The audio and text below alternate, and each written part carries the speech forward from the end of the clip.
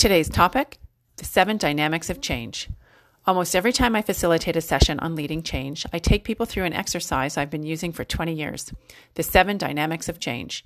It's based on Ken Blanchard's work about the 7 predictable patterns that people go through when experiencing change.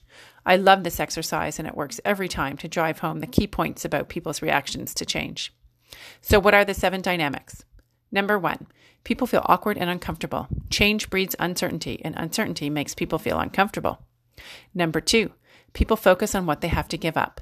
For something new to start, something has to end. Thus, people feel like they have to give something up, even if it's a change that's going to be a gain. For example, a bigger house in a better neighborhood. You're still going to lose your friends, your favorite coffee shop, and people focus on these losses first. I'll talk more about the focus on loss in a future podcast. Number 3, people feel all alone. Even though your whole team or organization may be going through the same change, people feel their situation is unique and they are the only ones affected. Thus, they don't ask questions and get the help they need to be successful. Number 4, people can only take so much change.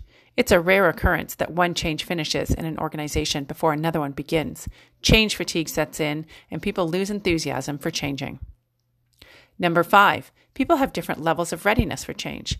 I link this one to the marathon effect. Everyone starts the race at the same time, but different runners make their move at different times, as in change.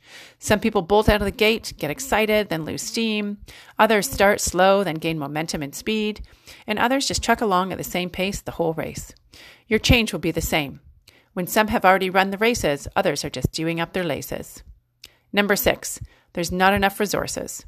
Change takes time, money, energy, equipment, and people resources to happen successfully.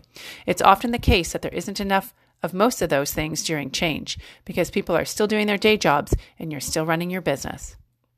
And number 7, people revert back to the old way. My personal favorite when I take people through the 7 dynamics exercise. People need a reason to stay changed or they go back to their old ways and habits. All of these dynamics can be addressed by the ABC Transition Roadmap and the engagement conversations in my book, Talking Change, Must-Have Conversations for Successful Leaders. I'll cover the ABC Transition Roadmap in a future podcast, and you can listen to all of the engagement conversations on my other podcast, Talking Change with Jen and Rebecca. See you soon.